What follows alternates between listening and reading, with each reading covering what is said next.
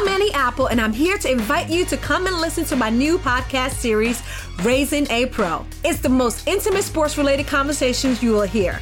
Each week, we explore the journeys of some of your favorite NFL players through the eyes of those that know them best. From Joe Burrow, DeAndre Hopkins, Myles Garrett, Ezekiel Elliott, Nick and Joey Bosa, just to name a few. With exclusive insights and information, we leave no stone unturned. Subscribe now to Raising a Pro on your favorite podcast app.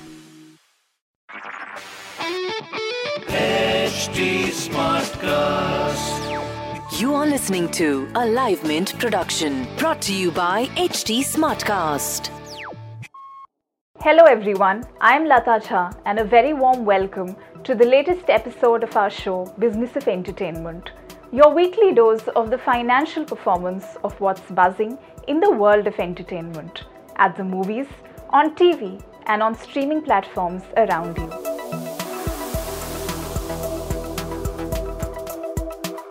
In the midst of the coronavirus scare that has engulfed the whole world, the big Bollywood release that bravely made it to theatres this week was Angrezi Medium, a comeback vehicle for the very loved Irfan.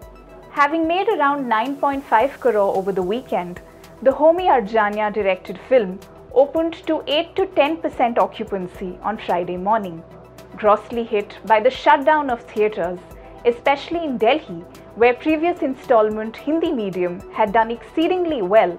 The film does not seem to have the potential to replicate the success of the earlier installment.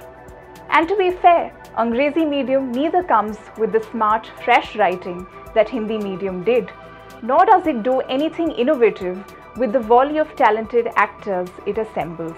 Forget everything else, even the camaraderie between the usually dependable Irfan and Deepak Dobriyal is far from extraordinary. Last week's release, Tiger Shroff's action drama Baghi 3 ended its first week with collections of 93 crore, aided by the holy festivities and the fact that it has found appeal among small-town audiences. Setting the cash registers ringing, particularly in Uttar Pradesh, the film is the second success story of the year after Tanhaji the Unsung Warrior. With cinemas in various states including Delhi, Karnataka, Kerala and Rajasthan shutting down, film business in India is all set to take a big hit.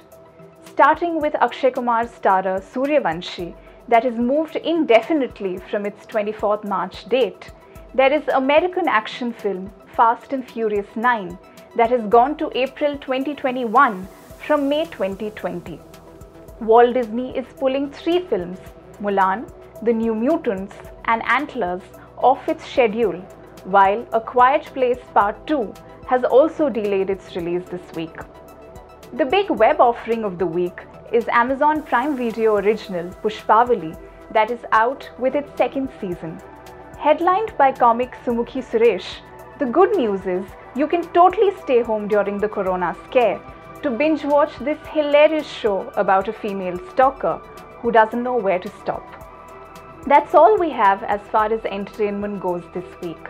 We will be back next week with more news and context on all that's fun and entertaining. Thank you for tuning in.